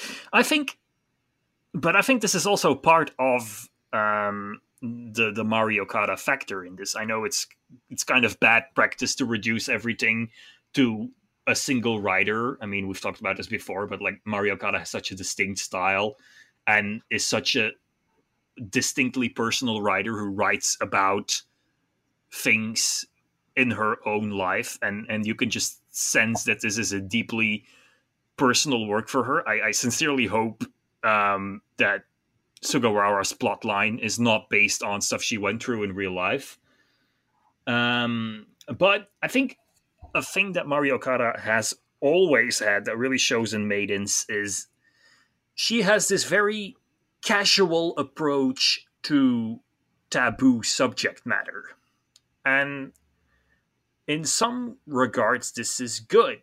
And in some regards, it's not. It's almost like, without trying to sound like some kind of Fox News provocateur, it's like, she's going too far. She's too woke. You know, she's the slippery slope, you know? Like, Mario Kart is like, hey, you know what? Romance between people of the same gender, that's perfectly fine. And then the next day she could be like, hey, you know what? Romance between a teacher and a student, that's fine. Like, that's her thing. We're talking about everyone. And can't believe we're talking about Cardcaptor Sakura. Yeah, and and that has been prominent in her in her work from day one. You know, there's like this thing in Anohana. One of the characters is shown to be taking part in compensated dating, and the way Mario Kart like depicts this is exactly how the student teacher stuff or the child abuse stuff is depicted in Maidens, which is like, yeah, this exists. I'm not going to judge it. It exists. And yeah, see, that's the problem, though, yeah, right? And that is her weird lax approach. But I think that is not something that is new in Maidens. It's something that's always been there, and it's kind of one of her flaws as a writer. And the mixed messages she keeps sending, especially with the, like Milo Sensei stuff, where he's like, oh, but I never actually touched you. I'm just, joking around. And then giving her fuel to keep pushing that. And it's not really clear what the point of this is. Like, is it, we want to show, like, be careful, girls, men are predatory? Or is it like, this girl has such a naive interpretation of sex that she thinks she can, seduce this older guy, and that's really like sad and tragic? Or is it just supposed to be funny? Like, haha, this stupid tiny girl trying to seduce this teacher. Like, you don't know what it is, and it is just sort of like, it's just sort of there because she's like, well, I'm writing a show about sexuality. Of course, I have to address that as well. It exists. And then just have like no idea about message that. To it, no right? Like whatsoever. Yeah. Like what I was hoping for with that plot line, and I guess eventually with the other plot line with Nina, was that like you can draw attention to an issue or problem, but you have to make sure that it's clear this is not good. yeah. I think with Nina, they're doing a generally good job at like showing that what her drama teacher did and is doing is completely fucked up, and that it's like messed her up as a person. But with the Milo Sensei and Hongo stuff, it's just like, what is this? Is this funny? Is this tragic? Is this shocking? Like, and I think with Nina's plotline, it's almost like, I don't know. They're I don't want to say that I don't want them to pull their punches on that plot line, but it's almost like they're trying to find some kind of middle ground that's making it like not like land, like the point of it land, I guess. It just seems like a mess that's not coming together, and I think it's instead just like bring. Like it's like creating these very uncomfortable situations that are just like not, I don't feel like contributing or definitively bringing up, hammering home the message here. I think because I said early on, like, I think it is good to bring up the kinds of things, particularly young women have to deal with. Yeah, The whole foundation of Nina's like character is that ever since she's a little girl, she's had men lusting after her, right? And that's good that we bring attention to that, but I don't feel like it's accomplishing its goal well enough with what they're doing. I agree with you in that, like, Nina's backstory with the drama teacher has no real logical connection to her actual current plotline, which is all about like everyone always thinks I'm seducing men by just existing, even my best friend, and now I'm super angry at her for thinking of me like that, so I'm almost like I kind of want to steal her boyfriend away, which is like her whole thing. And there is no real connection between that and I was sexually abused as a child.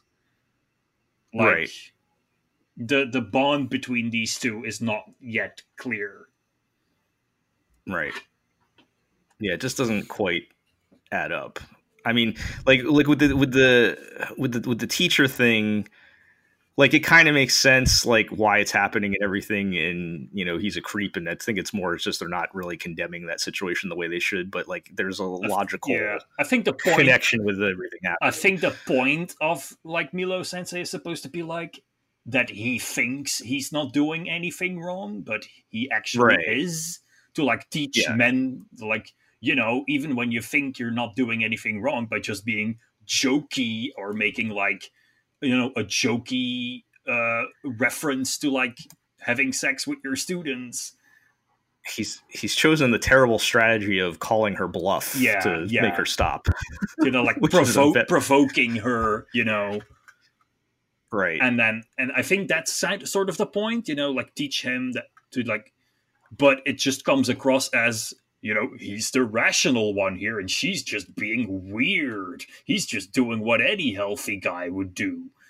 And like, that doesn't come across like, I don't think like that's how it comes across as, but I don't think that's what they want to say. I think Mario Okada is being smarter than, buying into the whole, oh, don't come on to me, I'm a man, I won't be able to hold back. Like that kind of bullshit you see in anime so often. Right. Yeah, I mean, at least on the flip side, the other plot lines are pretty adorable. Still. Yeah, the Sonozaki stuff is good. Momo is cool because she's the only sane one. And I generally am like engrossed by the Kazusa, Izumi, Nina stuff. Like Nina's slow descent into becoming soap opera villain is very cool. And I mean the Kazusa Izuki stuff's kind of the heart of it, because that's like that's like the awkward teenage crush stuff. And we had some of the early O Maiden's return in the latest episode 9, where we're just like, oh no, my hands, they're all wet and filthy. And it's like, yes, she starts freaking out about that. So it was nice to have that back. I think that latest episode was a nicely structured episode that really made clear what the characters are all about. That scene where Sonozaki is like leading the club and being all like, oh, you are such children, I have experienced what men are really like, and I know that they're just humans like you and me. And that's just like really funny. So I think that after a bunch of like really heavy episodes that's just like all misunderstandings and tragic backstories and drama, like we've had a nice little recovery while also taking the characters forward. Yeah. So what they need to do is just have Nina and the other girl that's probably a lesbian hookup, and then that'll solve all the problems. Nina and Momo hook up, and they all murder Milo Sensei. The end. Yeah, and then problems fixed, show fixed. So there you go. Write it up. All right, well, they all join the Grand Belm. Well, are we going to talk about... Do we have time? Yeah. No. I'm sorry. I appreciate all of your conversations, and I'm sorry I'm going to do this to you guys, but we are going to speak about both Malloy II and Grand Bell. There is no exceptions. I will not allow a podcast to end until we have discussed both of them, because as much as I love Grand Bell, Lord L. Malloy II deserves. Are you saying you're gonna Anna Fugo your way through the end credits and say this episode cannot end before I have, killed my mother and sworn vengeance against Ernesta? Don't worry, Eero. I'm setting it up for you. I'm gonna give you more. We can talk about Grand Bell. It's fine. Let me tell you all about the Rail Zeppelin, the Phantom Train that deals in mystic eyes, and the strange conspiracy. One Waver Velvet, now head of the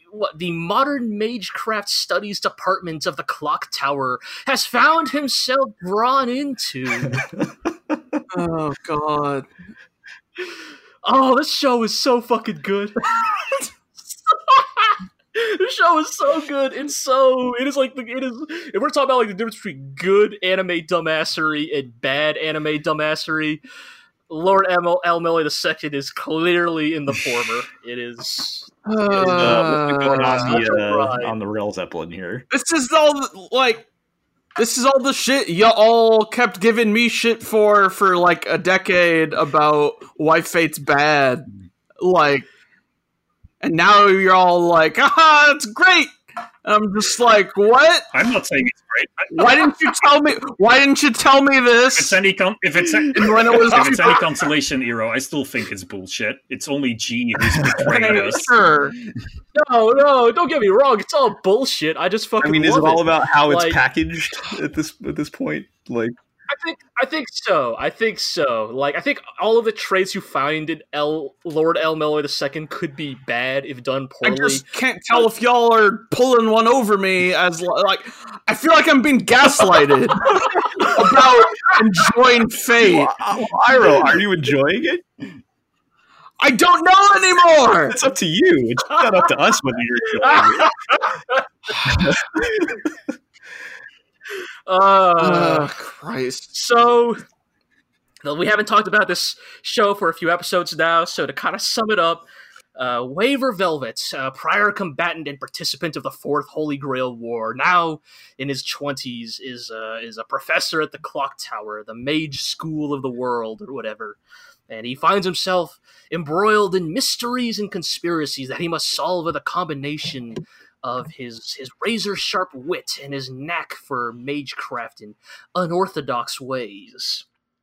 And the latest mystery is that the catalyst he used to summon Iskandar, the King of Conquerors, the mantle of Iskandar, the physical item that he needs to summon him, has been stolen.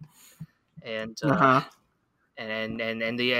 thief has left a clue demanding that he must attend the titular Rail Zeppelin, the Phantom Train that deals in mystic eyes. Yep, sure. And so it's a closed room mystery, right? They're on the train, and there's a murder, there's ghosts about, spirits, vengeful spirits after our boy Waver, and stuff. Remember, it's just stuff. Nothing makes me happier about this show than in the last few episodes. When they say shit that makes no sense, and I groan because I know exactly what they're talking about. Yes, it is my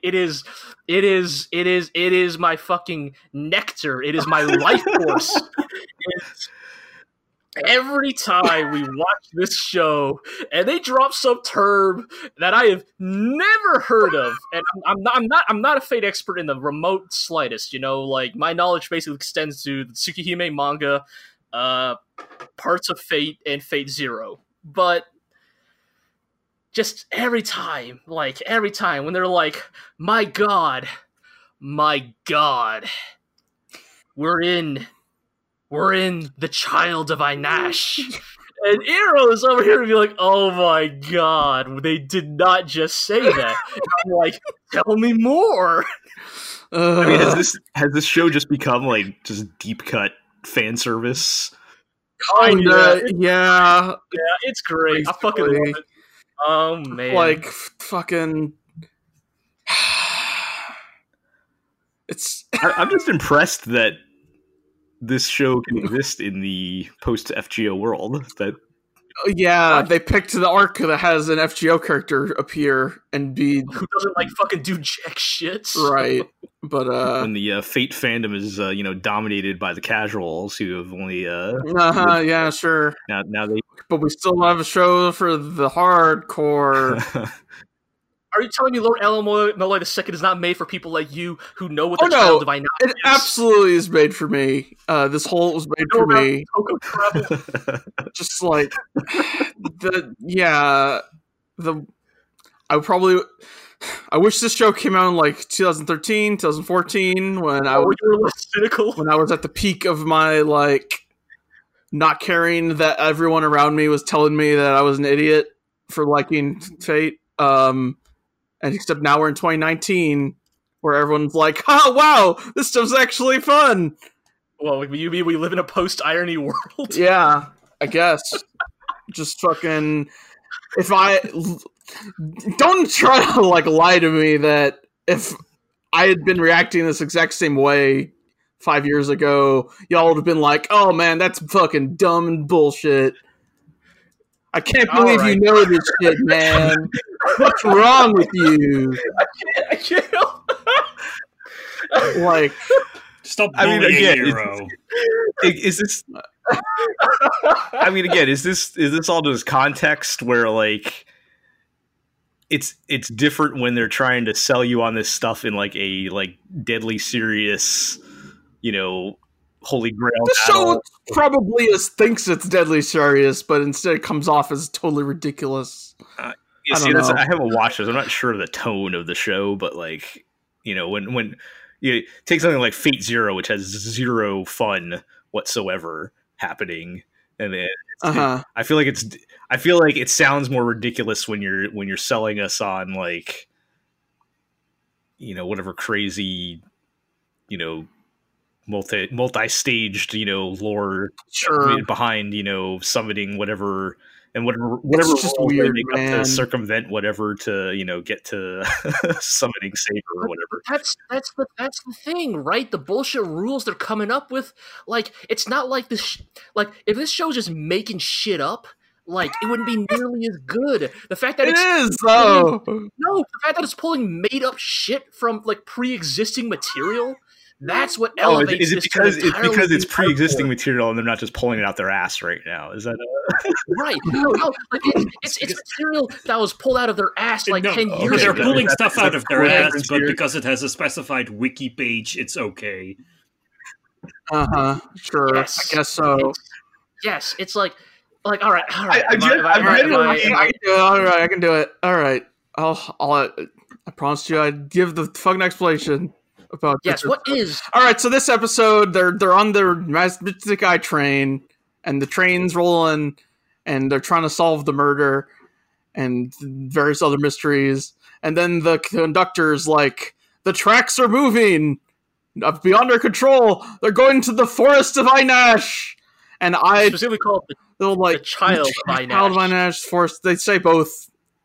It's going to the forest of Einash, and I just go, "Are you fucking kidding me?" They pulled out the forest of Einash, the seventh Dead Apostle ancestor, mentioned mainly in a spin-off side thing from Tsukihime that is just not important anywhere, and who knows about this shit? You do. Why would you do it? Yes, me, exactly. But that's the thing. Not just you, Iro, the writers of this story. like they could have come up with their own bullshit traveling mystical vampire. I was just about to say the forest is a vampire. Right, they picked a pre-existing in the lore sentient evil traveling mystic vampire forest. What thing do we have that can serve as the monster of the week?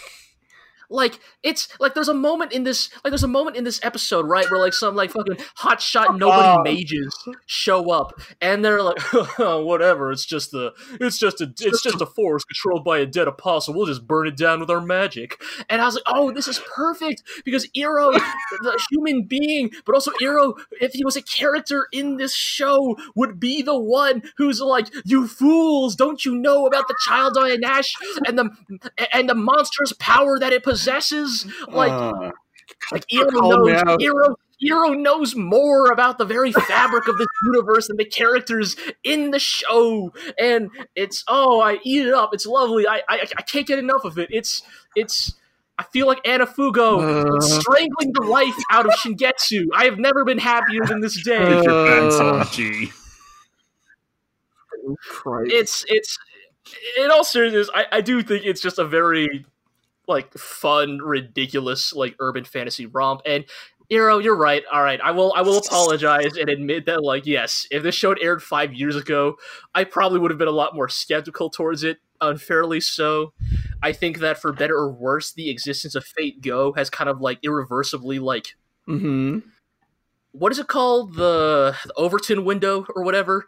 Like that concept of like in like the political spectrum of how like when politics moves increasingly like extreme in one direction, it also moves like what is the moderate position of the political spectrum of that what nation. looked bad 5 years ago now compared to the present day looks pretty good. Yeah. So that's kind of what happened here. George Bush revisionism in the Trump era. Yeah. Like now that Trump's elected, we're all like, man, George W. Bush, he wasn't so bad. He just got us into the fucking Iraq War. We're not saying like it's like for the somehow record, but, no, but I'm saying that like you almost want to take that approach because at least that guy was not a fucking. We're not gonna get into it. Anyways, point is like Fate Go has so thoroughly like poisoned the well of the Fate franchise, like irreversibly so. Like in many ways, Fate may never be actually good again because of Fate Go's existence. Like there may never ever be again a legitimately like good, compelling piece of like of fiction in the Fate universe ever again because that is how thoroughly Fate Go has just destroyed the groundswell of that. And as a result, something like Lord Elmello shows up and is like, let me tell you about Mystic Eyes and the fifth true magic of the universe. And have you heard of Dead Apostles? And I'm like, yes, give it to me because this stuff is like, oh, it's a puddle in a desert. Like I will happily lap it up in a world where like good Fate stuff just cannot exist anymore without being like intrinsically poisoned. Like you just know that like if they ever remake Fate Stay Night, like if they ever actually like remake the actual Fate Stay Night, they will. I'm calling it. Like there will be Fate Go references in there now. Oh yeah, like there will be. There were Fate Go references in Unlimited Blade Works and in Heaven Steel movies. Like right, like that's disgusting to me. Like I'm like I'm not one of those guys who's like, oh, an adaptation has to be one accurate, but I actually find that like like on the level of like within the well of my soul, I find that disquieting. Yeah. Like you know, and I'm glad you're experiencing the emotions I experienced years ago. We're all catching up to you, Iro. Of course. You just don't have your social circle talking shit about you for doing so, unlike me at the time. All love, I'm sure. All right, Aaron. I officially apologize. I am sorry that I ever shit on Fate because I admit I was a fool. I did not know how bad it could actually get. I think we all should have been more grateful for the Fate that existed 5 years ago before Fate Go came around. So what's going on in Grand Belm? Oh man, right. Grand Belm, baby. We dragged our fevered screaming about Grand Belm has dragged Jill and Aquagaze in. So let's kick off with mentioning that. And Aqua, have you watched all of it now at this point? I'm all caught up. Okay, yes. I also marathoned it last weekend. I'm caught up as well. You want to give what is your just overall thoughts at this point, Aqua? Before we get into my take on Grand Belm is that it is like it is a show that is very anime, and I thought about like what is quote unquote anime, and it is basically like a matrix between like a simple story to a absolutely ridiculous story, and on the other axis it's like simple presentation to absolutely ridiculous presentation. And I think the appeal of Granbelm is that it is a show with a relatively simple story, so not a lot of rules. The characters are like clearly cut archetypes with distinct arcs. It is a workmanlike, well-written story without too many frills, but the presentation is absolutely bonkers. And I think that contrasts it with something like, I'm so sorry, Iro, but like Fate, which has a completely ridiculous story that is presented as the most serious, po-faced thing in the universe. Yeah. Which is the complete opposite of what Granbelm is, I think. And somehow both of these are something I would categorize as anime. So I think anime, quote unquote anime, is like something that is the complete extreme of one axis and the complete unextreme of the other axis. So you either have simple story, ridiculous presentation, or ridiculous story, and we're taking this seriously. So simple presentation. Does that make sense? So, yeah, sure.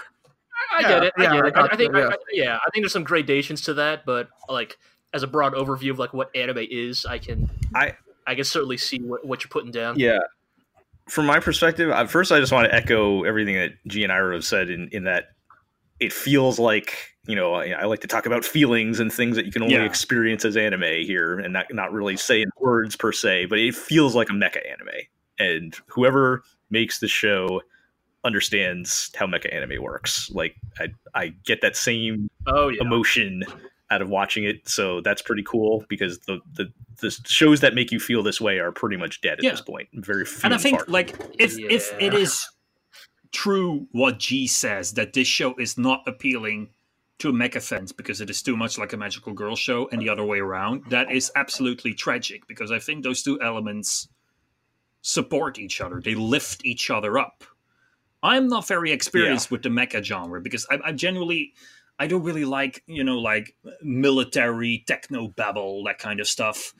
And so the fact that this is a show that has a lot of positives of mecha anime, but with the angle of it's a magical girl show, which is something that does appeal to me, that helps it. And it's really sad to see that the union of these two genres, which is actually like elevating it, is in fact like dragging the show down in the eyes of so many people. I will say that like I think people are turning around on Granbelm. I think it's kind of been a slow turn though. Like tragically, I just don't think Granbelm will ever be the standout of a season. I mean, the Amazon.jp pre-orders are looking particularly grim. If it follows similar trends, this show will be sitting there with the likes of like Garo and Hinamatsuri BD sales wise, which I think is particularly tragic. But I do think for the people who are watching, I think it's been a little bit slow, but I think ever since the Jiquan Long episode with Nene, I think people have begun to like realize, this show is doing something special, and it actually understands this genre far better than I've seen a lot of people being very positive, both to like alter anime art people and like whoa, cute girls kissing each other people are all like into it. So I'm glad to see the show getting its proper due. I never ever catch up with anime I didn't start watching at the start of the season, but I made an exception for this just because of the word of mouth. So slow burn. Just me and Eero shouting like loons from like the rooftops. I wanted to. So I actually wanted to, if we're going to make comparisons, I wanted to compare it to Symphogear because I feel like there is I think there are enough parallels to compare. And I think for a lot of people, not me personally, but I think for a lot of people out there, you are basically trying to take a shot at the king here. I think bring it on. You can at me. You can at me on this one. But quote Symphogear sucks. Quote the GLORIO blog. Well, here's the thing with Symphogear. Whatever. I would gladly stand by that. Yeah, with Symphogear, like it has like these cool battles and like over the top stuff, like attack names splashing on the screen and punching mountains and all that stuff. But our problem has always been like everything in between is just hot garbage, right? It like completely deflates the show, right? Yep. And yeah, like not even in like a fun anime dumb way. It's like in the bad anime. And I feel like with Granbelm, they managed to integrate the lesbian melodrama into the show a lot better, so that you don't feel like the show is grinding to a halt. Somehow that they're not fighting, like everything that happens when they're not fighting still feels like it's moving the show along. Like. I don't feel like there's a lot of wasted screen time.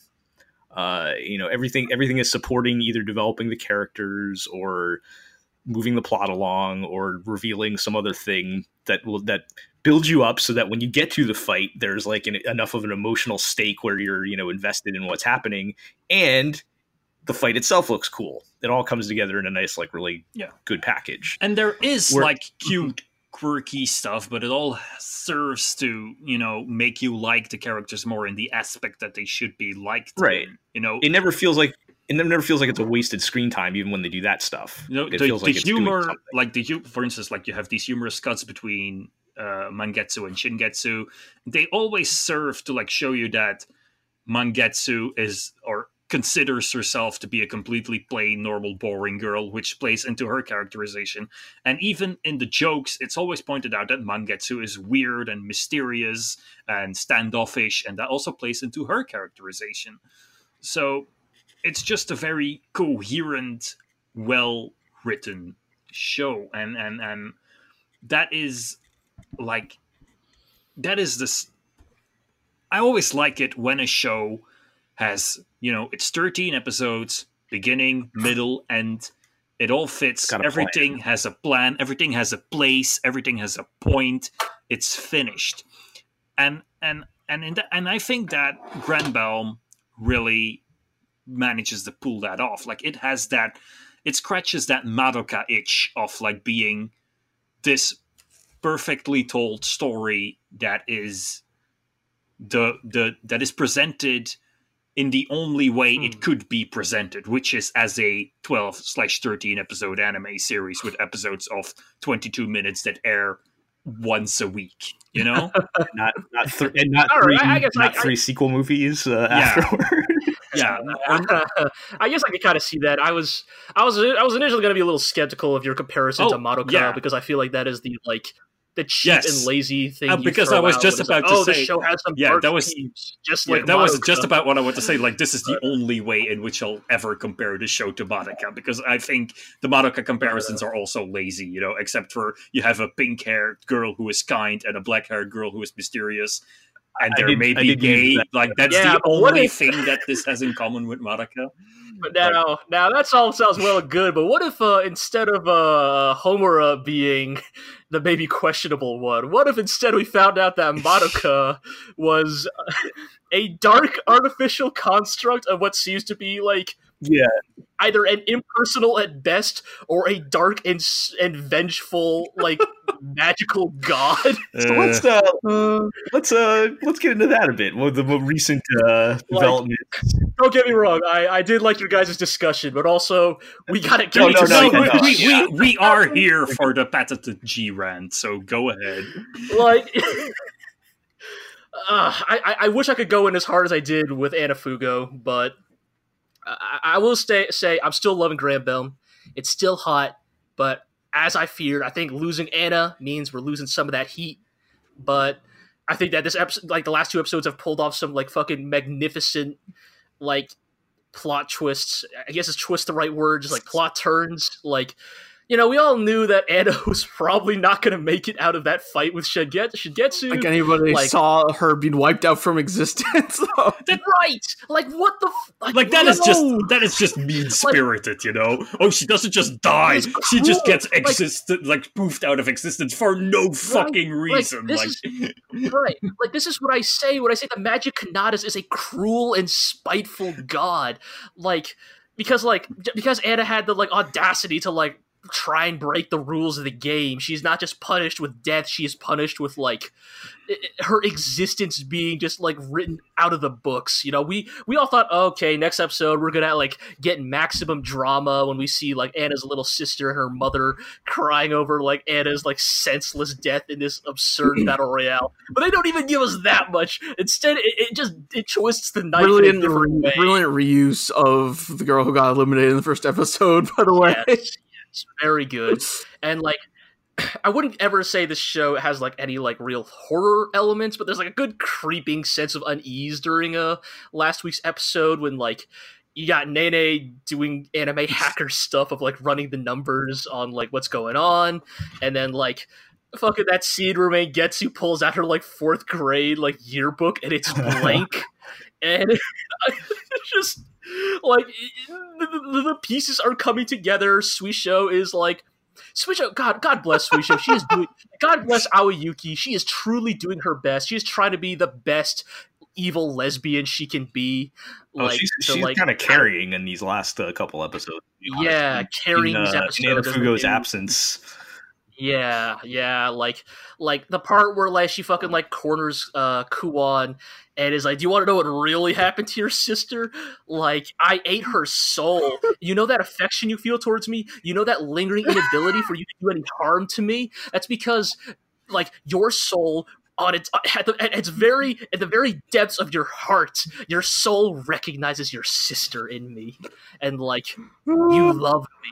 You'll never be able to hurt me because of that. And it's so gleefully thing to do. Right, it's so gleefully sinister and evil in the most just good shit eating grin. I gotta say, in terms of shipping dynamics, coffee shop AU, all right. Friends, enemies to lovers, fine. But seducing a girl and then eating her soul so you can taunt her little sister about it to seduce her. I'm into it. Write more fanfics with this dynamic. Say that you want me to eat you. No. God, Suisho just operating on some fucking galaxy brain shit here, and I think because of all of that, I have to admit, as much as I'm loving this show, I came away a little less hot on the most recent episode because I was operating on the assumption that Suisho was truly our kind of final end boss villain here, there's all these implications about things she knows about the Magic Kanadas and the true nature of Mangetsu that I thought implied, again, she's going to operate in a sort of Kotomine-esque role of, she's actually a prior combatant in the Grand Belm who's gone into hiding, or she's taking over somebody else's was the body. inside man all along, If we're gonna keep the Fate reference going, I was thinking it was a caster assassin thing where she's the one that summoned Mangetsu, but right. But then this fight happens, and Kuon has her big powerful, great power up where she kind of pulls a actually it was part of my plan to let you punch me in the face for 10 minutes, where she's actually it was my sister's plan to get eaten by you, which I'm not so sure. Kuon might be rationalizing things here to justify her ability to fight back, but she kind of beats she beats Suisho pretty easy, which led to my favorite thing in any mecha anime. Whenever you have a mech in an anime that is mostly covered up by armor or a cloak, y'all always know that the armor purge is coming. Eventually anybody who pilots a mech like that is going to get put into a corner, and they're going to be so I'm forced to use that, huh? And it happens. It's beautiful. Fucking Suisho fucking takes off the suit, reveals the true form of what's her next name? Drusilla Nocturne or something. Right, Drusilla Nocturne, and fucking it's so good. and then we get so then we get the real version. She fucking impales Mangetsu, and despite kind of my issues, or maybe my issues are less with this episode, and maybe my issues are more with the implications of the next episode preview. But before we get to that, I will say that like the last minutes of this episode is marvelous, truly marvelous. Some real chef's kiss shit, like fucking Mangetsu's like skin glamour, like dissolving to reveal the doll joints underneath. Like the threads she uses to control Lily White disappearing, revealing that she herself is actually being hoisted up by Puppet's threads. Oh, Very just good. Beautiful. It's perfect. This is this is as good as fiction gets. I do feel like maybe the fight animation production dropped off a bit after the Anafugo fight. Maybe they're still They burned themselves out too much. still recovering from that because that looked amazing. Yeah, the choreography in this week's fight was not as good, I think. Like the directing was okay, but like the actual animation, the actual execution was like there was like some weird shot choices, some weird cuts, and like, I mean, yeah, in many ways you could tell Anafugo's fight was meant to be like, I think the, part of that is also Yeah. that Suisho's mech is just like weird. Like it's just sort of like floating around, so it doesn't look like it's moving. So we get a lot of weird shots of like combined with the like misty setting. These were clearly like cheap, like quote unquote cheap shots at like, you know, just have people flying around and so we could just move this, you know, picture around by dragging it with our mouse. But some clever budget cutting is what I'm saying. Like, so what are we gonna speculate? What's the deal with Mangetsu? I mean, I think Iro literally called this like way back, or I guess both me and Iro were kind of arriving at this conclusion of just like Mangetsu is basically a dark construct of the Magia Canatus' will, like made manifest, and like her will is like sort of like either her will is controlling the Magia Canatus, or the Magia Canatus is exerting its will through Mangetsu. Mangetsu is the one who said that, like, told Shigetsu that she shouldn't feel bad about what she did to Anafugo, and then what happens? Anafugo erased from existence. Like, all the talks about Mangetsu being like, I feel empty, I feel nothingness, right? Like, I feel like I have no purpose. Like, is Mangetsu going to have to fight against the string is controlling her? Is that the I think that like we're probably going like, I'm a little sad about this. I feel like the next episode preview hints that Suisho is actually going to be the next to depart from this battle royale, which is a shame because that kind of leaves us with. I think we need a Suisho like backstory episode. I think like at least explain what I don't know if we're getting. I would be disappointed if you just look. I'm evil and I'm toying with people for fun.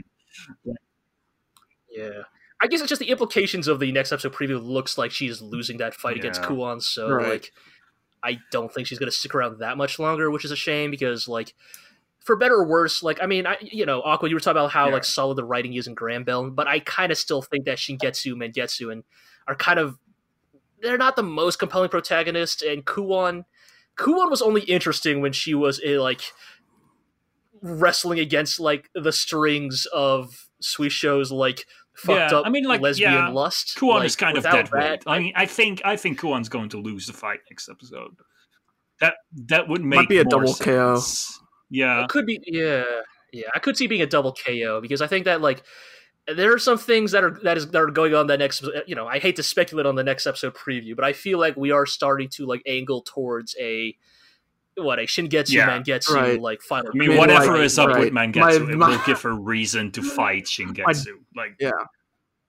My crazy theory was like because they talked to Anna's mom, kept telling Shingetsu that she was loved by Magia Canatus. Right, like Magia Canatus like created a body or something by which to like.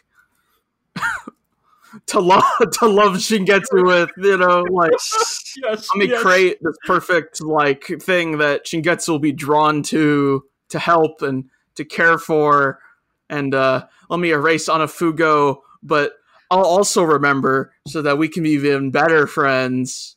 And you know, I mean, like I said back in the episode with Jiguan Long, we've been waiting a long time for the resurfacing of I don't know what the official name for it, like Lily Black, Dark Lily White, whatever it is. Like, we've been waiting for the return of that glorious evil figure. So yeah. I think we are building up towards that for sure. I'm still guessing it's going to come down to Shingetsu and Mangetsu, Yeah. and they're going to be the co-winners based on these I subtitles. guess that's the thing. I Two hope, princeps. Yes. right. The name of this fucking show. Yes, I guess that's a thing, right? Like, I'm still look. I like Grand Belm a lot. It's really lived up to my expectations this whole time. So I still want to have faith in it.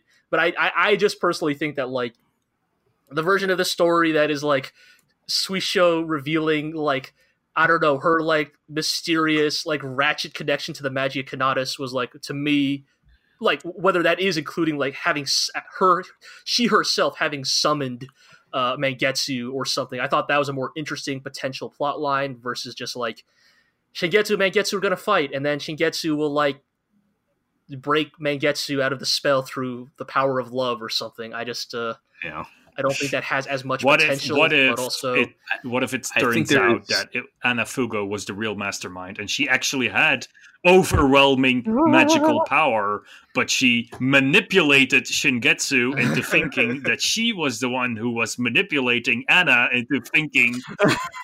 Man, you are sounding like every Anna stan on every like fucking Grand Belm thread I've ever read. That is a complete lie now, because A, you are the biggest Anna stan, and 2, no one's talking about Grand Belm. Yes. Look, I will just vocalize this theory because I've heard it before. I don't think it's actually going to happen. I just want to make it clear I don't actually believe this is going to happen. But if it happened, like, we all saw Anna's spirit get absorbed into the Magia Canatus, right? Sure. Like, what if, like, in the real finale, her like fucking rage or sheer hatred for Shingetsu, like, that hatred, like, leaks into the Magia Canatus itself and like transforms it into like some sort of like Shingetsu hating magical. The Holy Grail has been corrupted. Yeah, that's. Yes. Anna corrupts the Magia Canatus. Kind of shit we're saying about Grand Belm. I mean, I'm not saying that I want Anna Fugo to whip me into submission, but that's totally something she would do. I'm not saying that I want that, but I'm just saying that's something she would do. You're not saying. Look, I'm just saying, like I said last week, get you a woman or get you a man who looks at you the way Anna Fugo looks at Shingetsu when she's squeezing the life out of her. Pants on. Christ. And with that... So, yeah, I guess we'll see what happens. I think as good as the show is, I think there is room for it to not stick the landing still, so... Mm-hmm. Hopefully yes. I'm trying to... Yeah. We'll see. Trying to keep expectations in check, but it's just so hard with a show like this. So far, so we can give them a little benefit of the doubt, but I do think it's not guaranteed they're going to wrap this up well. We'll see. All right. Is it ever, though? That's what makes it fun. Yes. So I think that does it then for this episode. We have managed to go long again, but so be it. Boy, if only we skipped Lord Elmela's 7 case files, Riddles, Zeppelin, Grease. No, I'm glad. I had to invoke like the old laws. Like, Al Melloy had to be in this podcast. Yeah, I'm glad we got it in. So let's wrap it up then with our housekeeping. Check out all of our content at theglorioblog.com. I think we're going to have to start talking about new seasons. Oh, boy. It's a doozy, man. 7 isekai shows. Yeah, I don't want to think about it now, but boy. I don't want to think about it now, but it's going to be happening soon. But check that out. Oh, I don't know about y'all. I'm excited for the next season. I got fucking 3. I got 3 rants about 3. That's another podcast. Loaded in my back pocket and ready to go for our next season preview podcast. That's the tease for next time. So So yeah, check us out at theglorioblog.com. Follow us on Twitter at theglorioblog. You can check out all of our podcasts on our feed. You can find us at iTunes, Google Play, Spotify, Podbean. We also upload to YouTube, so you can check out Legend of the GLORIO Heroes, which is Iro and G's podcast about Legend of the Galactic Heroes. So we'll have our fourth season where Marlon and I will also third season wrap up. Sorry, Third. It's not quite fourth. Third season wrap up coming out, where actually me and Marlon will also be on that as well, coming soon.